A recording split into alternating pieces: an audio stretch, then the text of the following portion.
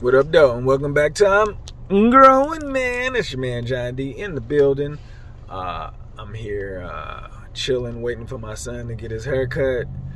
Other than that, I was just thinking on how can I be more intentional with making them successful as they maneuver through life. And I believe it's truly just working on this communication.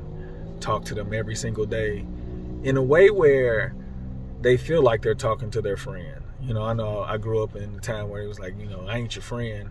But if your kids and you tell your friend everything, wouldn't you want that relationship? And I think we need to look at it different. We don't want to be disrespected like, kids will disrespect their friends. But we want the friendship. And we have to learn to separate the two, because if not, they're going to seek counsel from people that's around their age group. And last I checked, you the smartest person in your house. So why are you letting somebody a quarter or a third of your age help guide your kid that you are truly supposed to be investing your time into? So I challenge you all, to work on the communication. You can't do it like your parents did, because if you do it like your parents do, you already know the advice you got from from your friends when you were little. So in order to break the ceiling of what a family's supposed to look like, you have to develop that relationship. I know a lot of times people say, I love my mama, I love my dad, and all of this. Everybody's supposed to say that.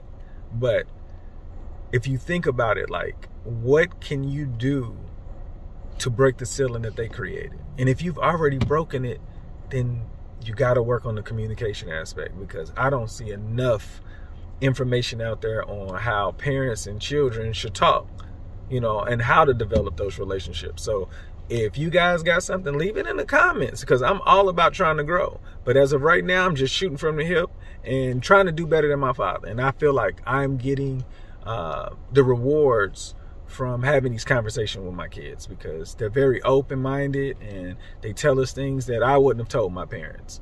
So y'all make today better than yesterday and be great on purpose. Boom.